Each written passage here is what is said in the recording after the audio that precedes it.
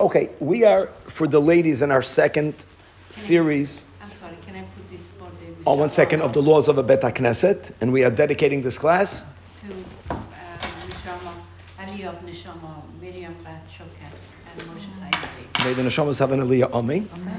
By Hashgacha Pratis, for reasons completely beyond my control, we did not learn last week, and I'm happy it happened. Let me tell you why I'm happy it happened.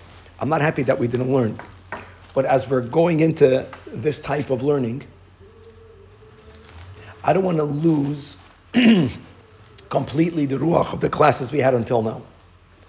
And some of this is extremely technical, which is very much appreciated by a certain type of people, men or women. But I would say it makes most people feel choked. Yeah. This detail and that detail and this detail and that detail. And last week we learned just many, many more details of the same topic we learned 2 weeks ago. Now I'm going to learn how to wing it here in a good way. This week, this series is moving on into the mechitza topic. No, the goal of this is to speak about practical things for people, pasha, to have the knowledge. We have to have the knowledge. And I want you to know something that our misnagdim, which means the liberal world, the conservative world, that really believe that they're doing Judaism a favor by changing these traditions, particularly by taking down a mechitza. They are learned, but they are learned, and I'm not afraid to be recorded, mamish like the missionaries, which means that they are taught one line, 2 lines, one statement. It's like when the guy knocks on your door here and he quotes scripture. It says in Ezekiel, and he quotes a verse, and his understanding is that Yashka is who knows what. And if you would only open up the source and read the context, not only would we know that source is a non-source, the opposite. And the same thing in these topics. So this is good, even though most people here don't need to know all the sources. I'm very happy with today's class. We're learning about the source of a mechitza. It's important for us from a people to know where it comes from, to know how this developed, at least the general, to know what to respond. We did not make these things up. Judaism is here for thousands of years. We are in a fight now, mamash in a fight with our fellow Jews to make sure that what God told Moses to do, we are still doing. And one of the hardest things to swallow is a mechitza. Like a sheitel is, like a mechitza. And I know that you guys here, and the people that are here in this class, come from Fruma backgrounds, or at least mostly. In Brazil, when our community was from a non-Fruma background, the hardest thing to get a Jew that's already affiliated somewhat, even if it's once a year, Yom Kippur in a conservative temple, to walk into an Orthodox shul is the mechitza. And they have these beautiful slogans that families that pray together stay together. How do you beat that? Families that pray together stay together. There was a shul in Brazil. It's tragic. It's tragic because, what can I tell you? At the end of Yom Kippur, what do? They get all of the families that are praying together. They stand under the same towers. So they end Yom Kippur. How can I beat that? How can you beat that? And you have, the Baal Habas. I don't know what they're doing now. Today it's completely Meshuggah the world. But then there was still a man and a woman. The man would wear a talus. And that shul, the woman didn't. This is a conservative shul, but they would daven together. And the ending of Yom Kippur would be that every person would spread his talus over his family. Like, go compete with that. And it's hard. So, very hard. So we should know, it's good for us to know, where does this come from? Actually, we'll see there's 2 very important different ways in the understanding of a mechitza with many halachic consequences. So yes, this is going to be technical, but at least it's a new technical, not the old technical. Last week was about eating or drinking or chopping a snooze, that detail in a shul, we spoke about it. And now we're moving on to the laws of mechitza. Now, the way we approach any topic is that we look at the Mishnah Gemara, which is the first proper record of the oral Torah. We never go back to the Chumash, even though everything is sourced in the Chumash. But that's not the way we come to the understanding of what God wants. We look in the Mishnah and the Gemara, and you will notice that the Gemara was written so vague And it's so brilliant because vague is brilliant. If you don't want to be cornered, you speak vague. And the Gemara spoke vague, and that allows for there to be different ways in understanding it. And ultimately, as we'll see in a moment, there are two very different understandings regarding mechitza. They're not that different, but they're different, and there's big consequence.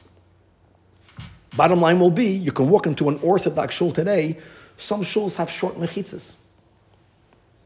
Some shuls have mechitzas that you can see through them, it's glass, transparent mechitzas. Just like, where did that come from? None of these things were made up. You're going to see how this came to be. And then we know how we practice, but knowledge here is very important. If not that you need it, but you will be engaging sooner or later with people that live in this neighborhood, and it's good to know. It's good to be in the know. I knew that my son-in-law, when he moved to Birmingham, and he moved to this shul, is 165 years old, a conservative, and so he wants to bring the mechitza. Believe me, he has such a tough time. Of course. Tough Yeah, of course. Okay. Really good day. Got the glass one and whatever. The Rebbe was very helpful when he was physically here and guiding every person in that specific location, helping do this and do this and do that. The Rebbe's way of going about these challenges was never to impose it. See, the Rebbe was a real holy man. The Rebbe figured out how to frame it in a way, it might take a couple of steps more, where people on their own came to that. That's what you want. You want for the Yidden on their own to come to the understanding of this is our tradition. Okay. So let's begin. The irony. The source of this, I know I sent this 2 weeks ago or 3 weeks ago on the chat. If you want, you can look it up. You don't have to. I'm going to read it. But you have a PDF of this booklet, which is called Kovetz Maram HaKoyos. This is just a compilation of all of the sources that I'm quoting. It's on the Rabbi Z chat. I'll try to find it later. It doesn't matter for the people here. But if you want to look at it later, you'll find it. If you're going to open up the PDF of that booklet, I'm going to translate it. No, I know. I know. It's going to be on page 11. And I'll read it and translate it. The Gemara was speaking about some physical, temporary building phenomena that happened every year going into the first night Chol HaMoed Sukkos. Just quickly backing up, we have many holidays. You have Pesach, we have Shavuos, let's call it Rosh Hashanah, we have Yom Kippur, we have Sukkos. In Eretz Yisrael, until today, Sukkos is not 2 days, there's 1 day of Yom Tiv. Then they have the 5 days Chol HaMoed. Then you have Hoshana Rabbah. Okay, it's a whole different structure over here. Yom Tiv is Yom Tiv. Matzah Yom Tiv. The Mishnah says they enacted this great tikkun. There was a big tikkun. There was a rectification that they did during the times of the Second Temple, rectifying as we were during the times of the First Temple. And what is it that they did? Is that they would build temporary balconies, which were designated for the women who stood there and watched the celebrations of Simchas Beis HaSho'eva. What is Simchat Beis HaSho'eva? Simcha is joy. Sho'eva means to draw. Even though Beis or Beis means a house, sometimes the word Beis doesn't mean a house. It means the ceremony of, the gathering of the drawing. We have to wrap our heads around a couple of things. A center part of Yiddishkeit is offering sacrifices on an altar. I know this is so foreign, and Hashem will help us that we will witness this in our lives, and we'll get used to it. And I think not only we will get used to it, it's going to resonate, because it's going to bring back memories of old. Because this is deep ingrained within the Jewish neshama. Imagine that Adam and Chava, intuitively, what was the first thing that they did after they were created? They brought a carbon. And you have to understand who these people were. You know that Chava baked challah for Shabbos? Think about it. Do you know if I would place you somewhere in a garden, okay, without an oven, go bake challah, without ever being taught anything? You don't even know that this grain can be ground into flour. You don't even know that you can mix it. Like these are people that the type of intuitive knowledge that they have is like we're in a different universe. So what's the first thing that they did? They brought a carbon. When Noach was saved from the flood, if you can just imagine the feeling, he walked out of the ark. All of these futuristic movies that the world is getting destroyed. So you're living in LA, and all of a sudden you walk out of your house and there is nothing. Zero.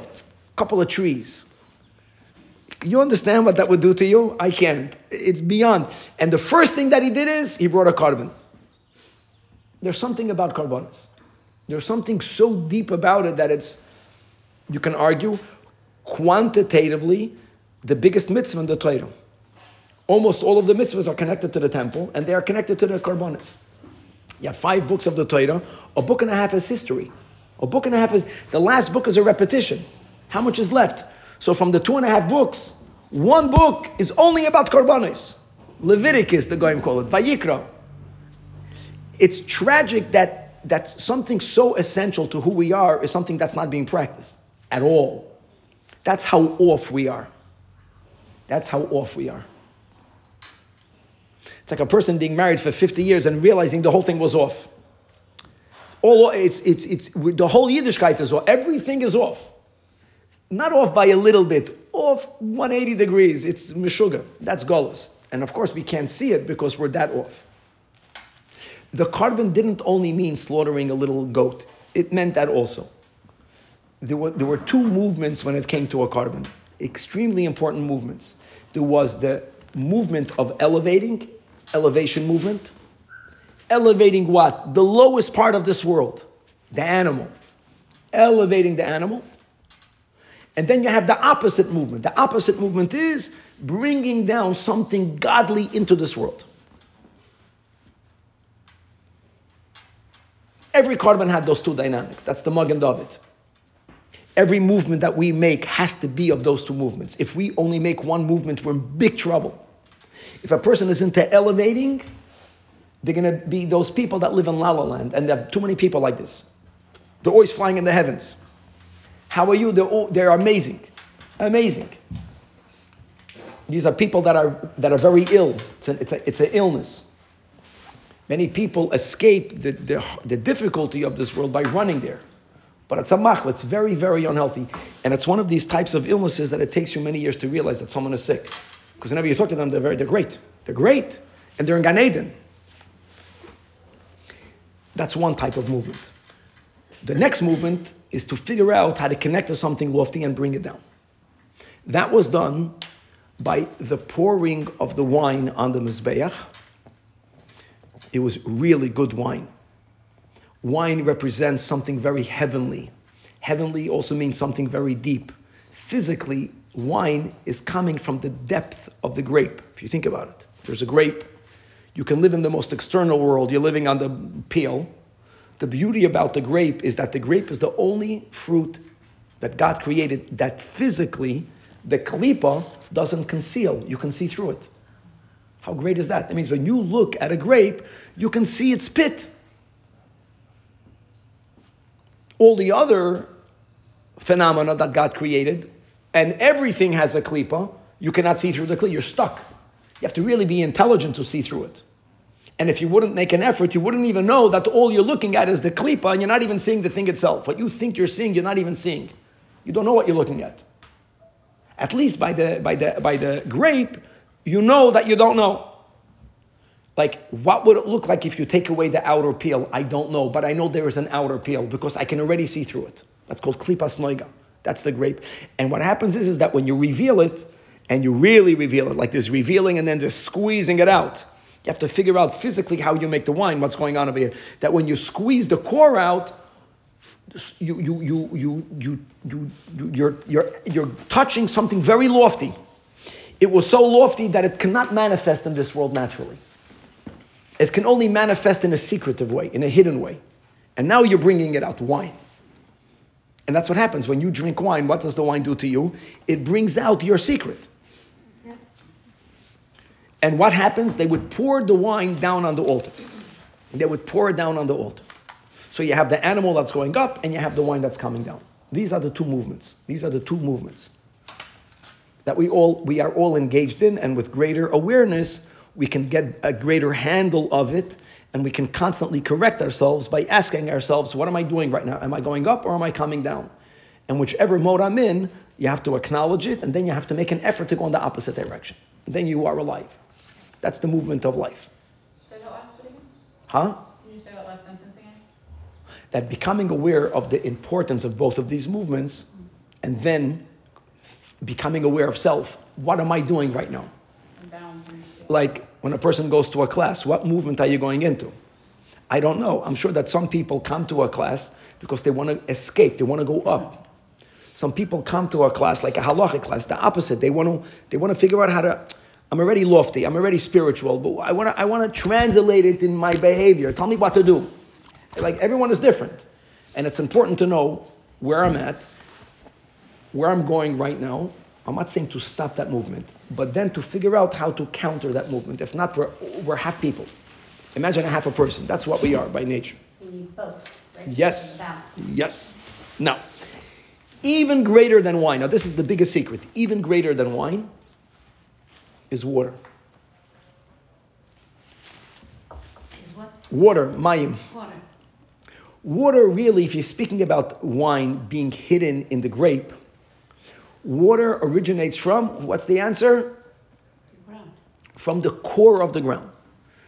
Currently, science, with all of its development, does not yet know what's in the core of the world. According to Kabbalah, in the core of the world, there is infinite amount of water. Infinite amount of water. Infinite means that the world has a size. Infinite means that if you would be able to tap into it, and water would be relieved from it, it would automatically replenish itself. That's called infinite, because no matter how many gallons you're taking out, not one drop will be missing. How crazy is that? Whatever you want to compare it to. It's infinite. This water is so potent that even physically it would destroy the world. Did anyone have the experience of under your floor water is coming up? And every time we removed it, it kept coming back. There you go. And that's the end. That's the end, right? Now it's starting to drain for a month. So this is very deep. So what did God do? God made the world in a way where He's protecting us from the core. We cannot handle the core. But we need the core. That's the challenge. Without a core, we're coreless, we're soulless, we're empty people. I feel empty. So what do? You're gonna touch the core, you're gonna drown. So Hashem plays something called earth. And earth has this opposite phenomena. Earth, it keeps the water contained, it keeps it stuck. But earth is porous. So something of the water, it's plotting in there. The core wants to come out, like God wants to be revealed. Your neshama wants to come out. Make no mistake, there's something in all of us that's shouting to come out, and we are afraid of it because it's gonna flood us, it's gonna destroy us. So it begins to trickle through the earth.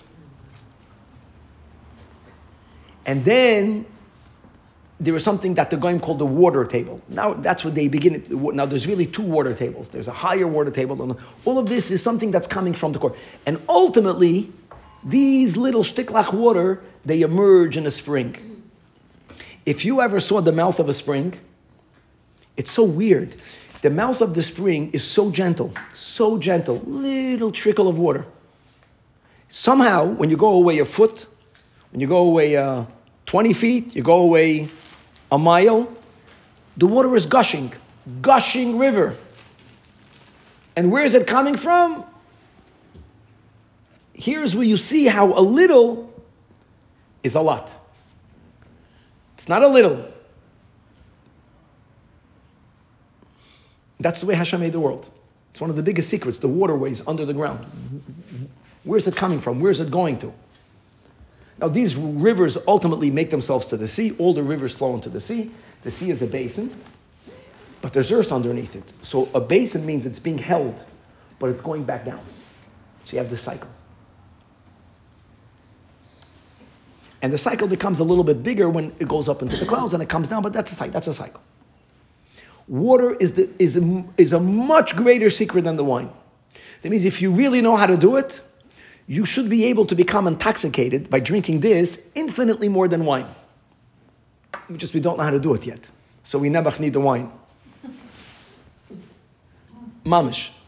The highest level of intoxication is water. Now, most of us are hearing these words, it's Chinese, but it's not. This is the emes. The Jewish people collectively somehow managed to tap into the power of water 1 week a year, Sukkot. And therefore, in the Holy Temple, when the core of all of the Yiddishkeit is the temple, the core of the temple is Karbanis. The core of Karbanis is to be actively involved in elevating even the animal. You're elevating the lowest, not only the lowest. Most people know how to elevate their heads. Saying, you know what? No, we elevate our heads. We use our mind to learn Torah. But when we do that, we leave the whole animal below. That's illness. That's complete schizophrenia. We're speaking about elevating the animal and then bringing it back down. Wine. Carbon, libation, nesachim. They poured wine on the Mizbeach. Sukkahs, they poured water that they gathered from a spring that was near Yerushalayim, in a spring in which you actually saw it emerging. We saw the water coming out of the ground. Shiloyach.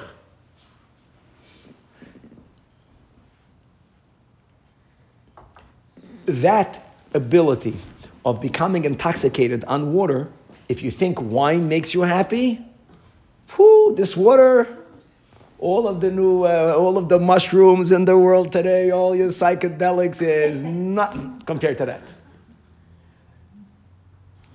And that was the Simchas Beis HaSho'el. So they actually went to the spring, they gathered the water, they brought it in golden pictures into the Beis HaMikdash, and they would dance with that water. Late afternoon, through the night. It was a type of joy that the Gemara tells us whoever did not witness that type of celebration never saw celebration in their life. That means that there were millions of people in Yerushalayim. Without miracles, not everyone would fit into the temple, but many more people fit on Temple Mount, many more than fit today on the Koisel Plaza, just to give an idea. So we already witness sometimes you have these big tefillot and you have like 300,000 people there. You can fit 600,000 people, you can fit a million by the laws of nature. I'm saying, just imagine a million Yidden with the overflow. The lucky ones actually made it into the temple courtyard.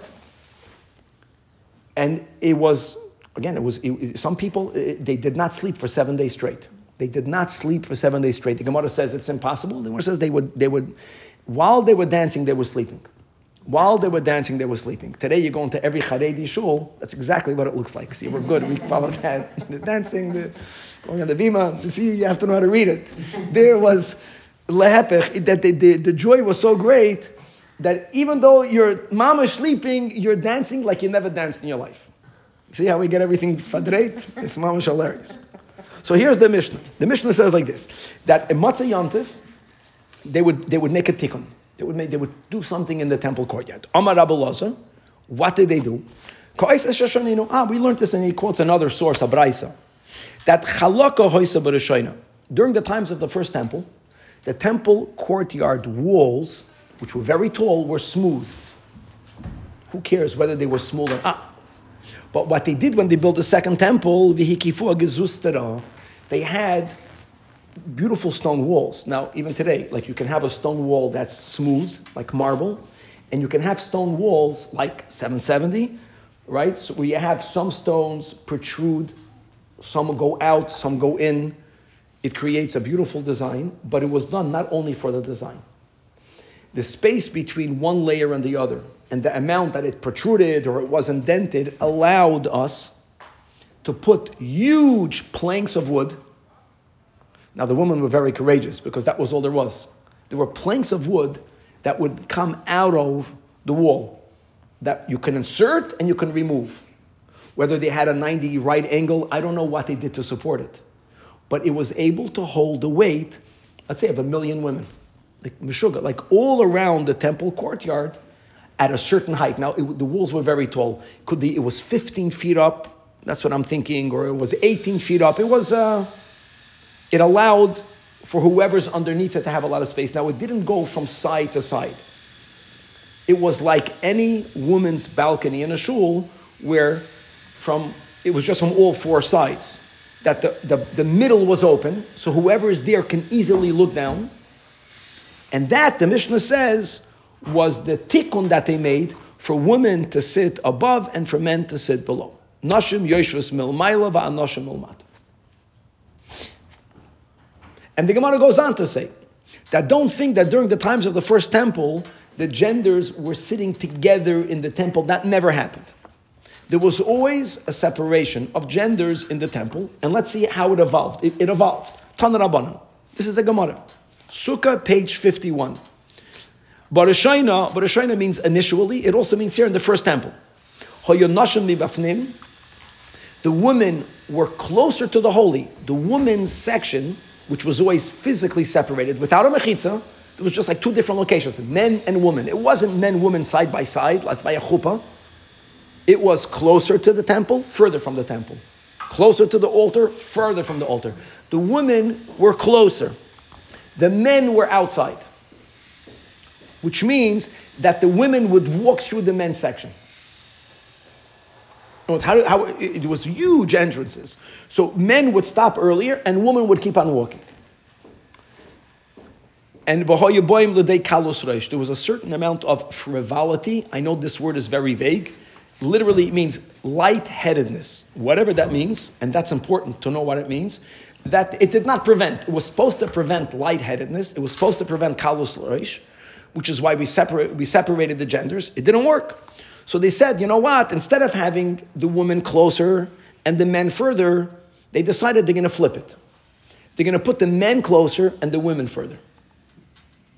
So now the men are walking through the ladies section. They're not stopping there, but they're going through it. And it was still not good enough. Wasn't good enough. So they decided the solution is different stories. Nashim milmayla va'anoshim milmata. Now, this was only done during Simchas Beis HaShoeva.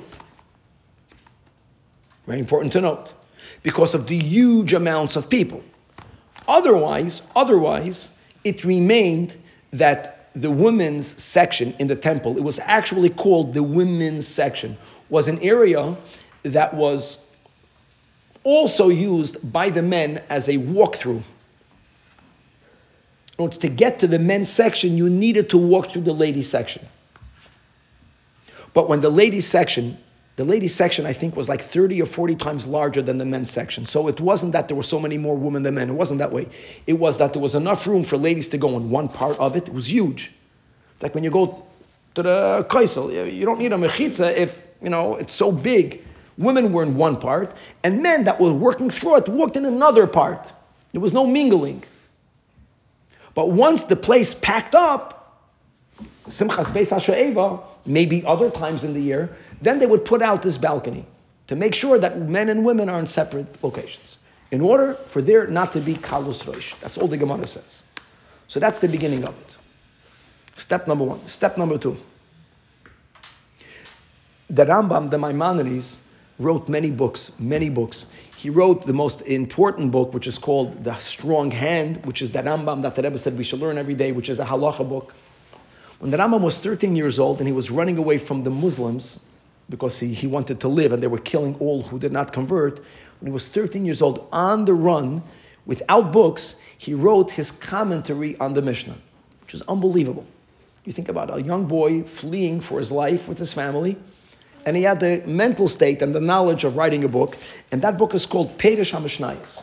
The Perish, the explanation on Mishnayos, and the Rambam writes clearly, that's source number one, that the meaning of the Gemara, the tikkun that was needed, is in order for the men not to look at the women. I'm reading his words. Kedei shelo yistaklu ha'anoshim b'noshim. There was never an issue of women looking at men. That's the way it is. We don't have an issue with that. We have an issue with men looking at women. And that was the tikkun. And making a balcony doesn't prevent you from looking, but you have to make the effort to look up. Don't look up. When you're mingled, when there's a lot of people, the goal was for men not to be able to see women. So writes the Rambam in his Perish HaMishnayos. Problem is that Rambam in his Code of Jewish Law, I know this is technical, but we're going to go some part technical. The Rambam writes in Beis HaBchira, he writes Ezras Hanoshim, the ladies section.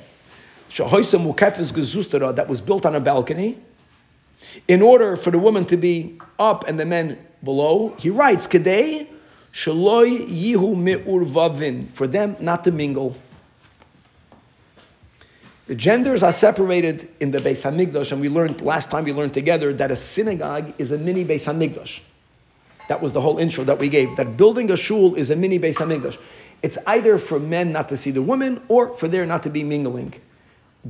I know this is technical, but it's for me it's exciting. What will be a difference between these two reasons?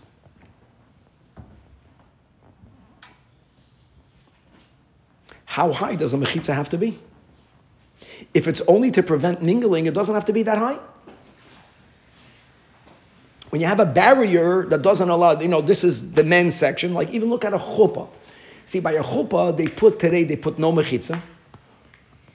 Most people are respectful. They don't intrude into the other section. And a chuppah is a religious ceremony. By a religious ceremony, we have to have the men and the women sitting separately because that's the way it was in the Beis Hamikdash. We don't put up a mechitza. Clearly, we don't have an issue of anyone looking at anyone, even though everyone should be looking at the front. But in the synagogue, everyone should also be looking at the front at the Aron Kodesh. But the issue there clearly is not about seeing each other. It's about not mingling. And sometimes they put these beautiful ropes which make like the entranceway for the chas and kala. But we're going to get to the chuppah a little bit later. I just want to speak about the concept that if the issue is not to mingle, that would allow for a mechitza to be much lower. And most importantly, I would not care if the mechitza is see-through. If the issue is for the men not to see the women, then the mechitza has to be taller, and it has to be built out of a material that from the men into the ladies, they can't see. This is the source in the Torah. In the oral Torah, there's a Gemara. The Gemara speaks about the separation of the genders. The Gemara speaks about how they move the ladies to a higher section. And there's two statements from the Rambam. And it's not nuanced. It makes a big difference. And coming all the way, bottom line, most of the halachic authorities have the understanding that the Rambam wrote in the Perush HaMishnayos, which is the more stringent one, which is that the mechitza has to be built in a way in order to prevent the men from seeing the women. And then you have Rav Moshe, for example, and based on that, in most young Israel shuls, I'm not saying all of them, and in many other shuls that are Orthodox shuls, that have a mechitza, they don't care if the mechitza is not that tall, and they don't care if the top half of the mechitza is made out of glass. There's no issue, because it does the job. It does not allow for the genders to be mingled during the prayer. Now, the synagogue is the most important place where there has to be a mechitza, because the synagogue is a mini temple. And in the Beis HaMikdash, from the beginning of times, men and women were not mingled together. The source of that is this Mishnah and Gemara. We just see how they were separated from back, front, and then they decided different stories. There was always a segregation. Once they made the second story, they added something. What did they add? When it was on the same level, for sure they saw each other. They saw each other. In other words, it used to be that the segregation of the genders was sufficient with simply us sitting separately. From the times of the Second Temple, the Chachamim said, you gotta make a mechitza. You gotta keep them completely separated. Now, many people say, so a mechitza is by rabbinic law. No, it's not. Mechitza is a biblical law. And let me just tell you what the Gemara says. There in Sukkah. It's fascinating. Who made the design of the Second Temple? Who made the design of the First Temple? Who designed the Mishkan? So the answer has to be God. In other words, this is very important. Most of our life, God gives the rules. Let's speak about your home, my home. God does not want to be the architect of your home. Not begashmias and not beruchmias. He wants from my home to be within the parameters of halacha. It's very important for your house and your house to look different. And we all naturally are that way. Some people, they get pissed off. They go, they understand, right, that you got to be different because you got to be different. We are all bound by the same Torah. That is true in every part of life other than in the temple. Because the temple is God's home. What would you prefer, to move into a house that you designed or to move into a house that someone else designed? If you're a healthy person, no, you want to move into a house that you designed. Now, of course, many people over here, they bought a ready-made house and Baruch Hashem, and you so much headache, you're so lucky. But there's something about, I designed this house. That I know that in reality, that one of the biggest points of contention in a marriage is if the couple comes to a point in life where they're building something together, if it's their home, they can get divorced over the color of the tile. Mamish, it's not a joke. Mamish. Because it's that. And everything that we experience, we're just mirroring God. God is so detail-oriented. Oh my God, he puts us all to shame. Look at the whole Shulchan Aruch, like it's mad. The big God. Exactly like that. If you go off a here, you're out. You lost it. If you really, really want to be connected to God, that's the way God is. And that's the way, everyone is that way, they just don't admit it. Once you go deeper, it's bidiyuk. Approximately is if you're living in Klippa. Klippa is approximate. Kedusha is exact. Because God is holy and God is exact. So God designed the temple, and look inside the Chumash. Look how many pages God devoted to the building of the Mishkan that doesn't even exist today. God is showing himself to us. He says, you're building me a house? God has an opinion regarding every inch of the house. Now, so people think, what about the temple? So that's why David HaMelech and Shlomo HaMelech, aside of them being kings and aside of them being chachamim, they had the ability of going into tremendous levels of prophecy. And they designed the temple only in that state. And it's so important, the design of the temple, that the Gemara is asking, how were we allowed to make protrusions in the wall, which will allow us putting in planks, when the temple has to be designed by God? We don't have the right to make any modification in the temple. It's a chutzpah. It's like a guy going into your house, and he said, no, I'm going to change this. Imagine that's called, that's the intrusion. That's not appropriate. We're going to, Oranit, close this and open it there. The suggestion is chutzpah. It's not about right or wrong. Like something is very off when people do that. We're not allowed to go into God's house and change the design.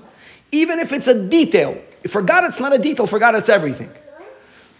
So the Gemara answers that since, this is the Gemara, that the segregation of gender is so important to God that he wants us to do that. It's biblical. If it would not be something that God would have wanted, we would not be allowed to modify the temple. According to all of the halachic authorities, building a mechitza is so biblical that we're not allowed to enter, certainly not to pray in the temple that has no mechitza. It's usher to do that. Not only that, in Shulchan Aruch, if you're living in a place, if you are at a place, and it's Rosh Hashanah, and the only place where you are going to hear the sounding of the shofar is in a synagogue that has no mechitza, you're not allowed to go there to hear the shofar, even though it means you won't be hearing the shofar on Rosh Hashanah. That's everyone. The only machlokes we have is it to keep the genders unmingled, or is it to prevent the men seeing the women? We paskin, we meaning charedim, black hatters, it's for men not to see the women. I would say that most, what we call the modern Orthodox, will follow the opinion of Rav Moshe. 100% okay for someone like me, who in our shul, I would only do what the Rebbe wants. Nothing wrong halachically for me to daven in a shul where you mamish see the mechitza in the back and it's half glass. Nothing wrong, because there's a machlekes how to interpret it, and that shul is following a halachically. Rav Moshe Feinstein is someone who we can lean on. Not for me, I'm going to follow the Hasidish way and the most of the Haredish way, but there's something to lean on. But what we do have something very interesting, that outside the synagogue, there are other areas where we put up a mechitza, where we separate the genders, like by a chuppah. Everyone is more lenient because of it. Because the ikir, outside a shul, is for there not to be mingling. Let me give you the holiest environment that now that you'll hear it, you'll say, aha, I happen to have the merit to be in it. In the later years, when the Rebbe did not have the time to have private audience with bar mitzvah boys, with bas mitzvah girls, with chassan, with kalas, the Rebbe would make a personalized generalized yechidus. It's very weird. Maybe it could be that some people here as children were there. Because when I was engaged with Steri, there was a yechidus for all chas and kalas. They had this a few times a year. And many people actually made sure that the wedding is done on a day, chap one. Ours was Yud Beis Tammuz. And what we happened in that yechidus was the chas and kalas and their parents. This is a relatively small group. We went downstairs on 770. They made it smaller. You should not feel that you're in a big room. They put these like mechitzas. And there would be men on one side, women on the other side. The distance between the sides was less than this table. It was segregated, separated, with no mechitz at all. And the Rebbe would speak to both of us. And there was no mingling. In other words, it wasn't that Chas and Kala walked by the Rebbe later. At the end, the Rebbe would speak a few words, and then we would go over there. It was all of the men, or maybe it was a group of men, a group of women, a group of men. I forgot however they met, like by dollars. It wasn't mingled, but it was separated. Because that's not a shul. It wasn't a shul.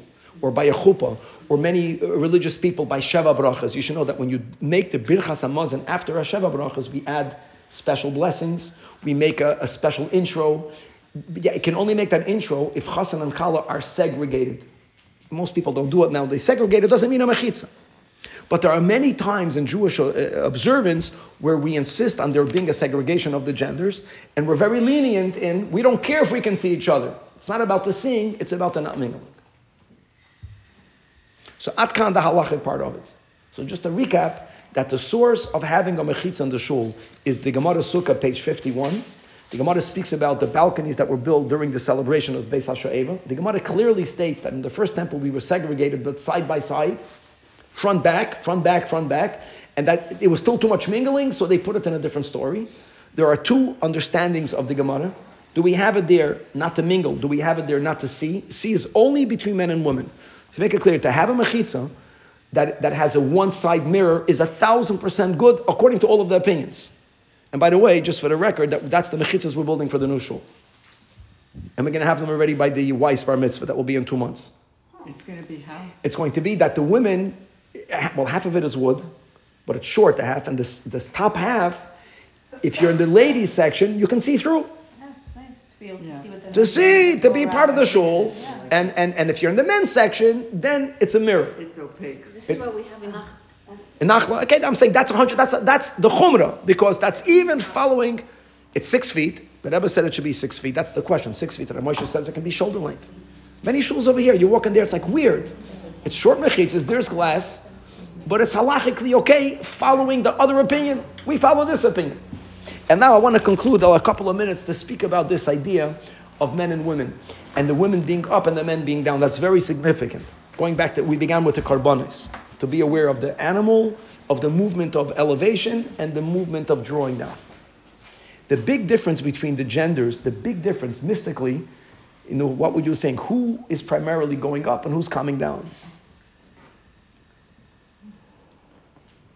As a group, and we segregate men and women.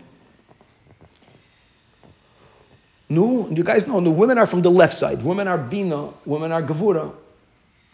If you are in the left, there's no room to move more to the left. Where are you moving? You're moving up, you're moving to the right. The movement of women, which is very similar to the movement of the Levium, it's an upward movement, naturally. Are there exceptions? Absolutely. But the feminine part of the neshama, by nature, is in a state of being where it wants to move. Every living being wants to move. Where you begin by going up. Which means women by nature, the feminine part of women are very grounded, very down to earth, and you want to run away from it. You want to run away from this bloody earth. You want to go to something more elevated. Men, the masculine part of the neshama, the man begins in chachma or in chesed, which also means, this is the concept, heavenly. And the first movement is a movement of coming down. The word chasan in the holy tongue, or in Aramaic, is nechois, go down. When a chasan is getting married, two people are meeting. What is the movement? He is going down, he's grounding himself by getting married, and kala means the yearning. The word yearning, kaloisan, yearning means going up.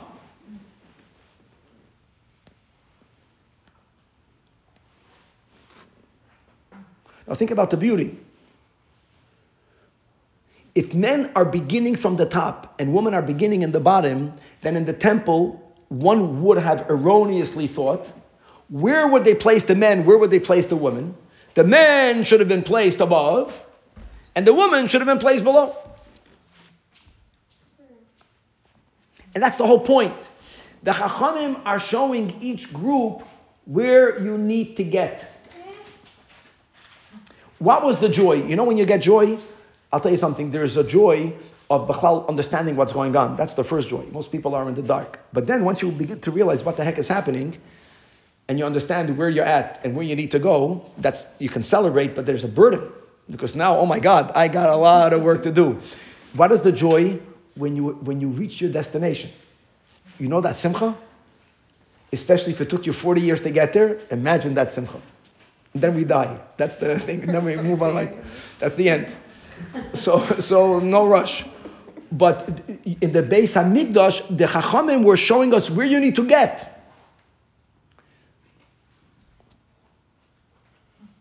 And the ultimate goal is for men to reach planet Earth and for women to reach the heaven. So that's what and that was the joy. And that was the simcha.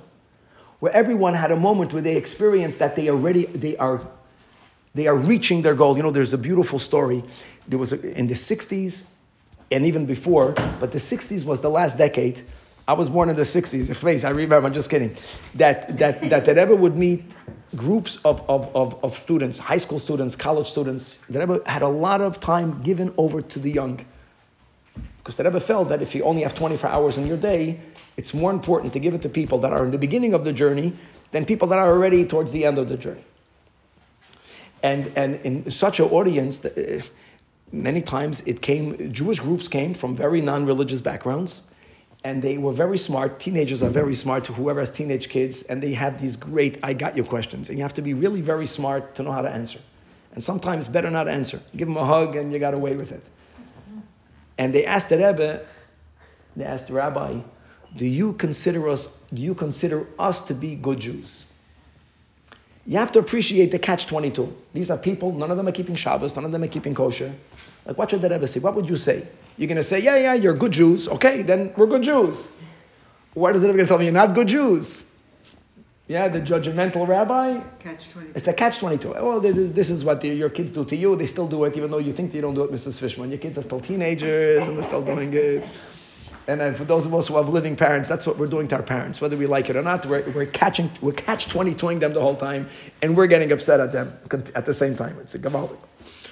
So the Rebbe answered this, and this is, you can hear a recording. The beauty of the Rebbe is that he was very soft and he was very quick, and no one chap. So the Rebbe asked him, are you familiar with Yaakov's dream? In the Torah. So one guy says, Chagall's painting? It's so funny. That's what they knew, you know, Chagall's painting? And the Rebbe said, yeah. The Rebbe said, yes. And the Rebbe asked him, how do you understand Jacob's dream? So you hear them saying consensus. He says that man is on the earth and God is in the heaven, and it's the journey of going up to the heaven. The Rebbe said, beautiful. It's so nice. The Rebbe told him that imagine that the ladder has 613 rungs. Every rung is a mitzvah. And now the Rebbe went back to the question right away, smoothly. The Rebbe says, if you have a person standing only on rung number 2, and another person standing on rung 612, and I were to ask you, who is closer to the heavens? What would you answer? They were quiet. They understand. They chap. The Rebbe was trying. And the Rebbe says, it will depend in what direction you're facing. Gavaldik. And the Rebbe spelled it out. The Rebbe says you can be almost at the top, but if you're facing down, if your back is towards the heaven, and you take the person, he says that it's on rung number 2. But they're facing the heaven, they're closer to the heaven. The Rebbe says the fact that you have young men and women that are in New York City and chose to come to speak to a rabbi with a beard means that you guys are facing the heaven. That's answering a question. Telling them, you are only on rung number 2, you guys. You guys better shape up, without needing to say that, because they never knew how to communicate to people. Doesn't matter about you. You have a lot of growth. But the Rebbe acknowledged the fact that they were curious to speak to him. Why? They can go dance in a bar. They're facing the heaven. That's very powerful. So I want to conclude that facing the heaven, be'emes, according to the Al Pi Kabbalah, is the movement that women have to get into more. Just understand. That means if a person is feeling off-centered, if a woman is not feeling well, a woman's class, I think the solution for you guys, generally speaking, there's always exceptions, is to face the heaven better. And a man has to hear the opposite.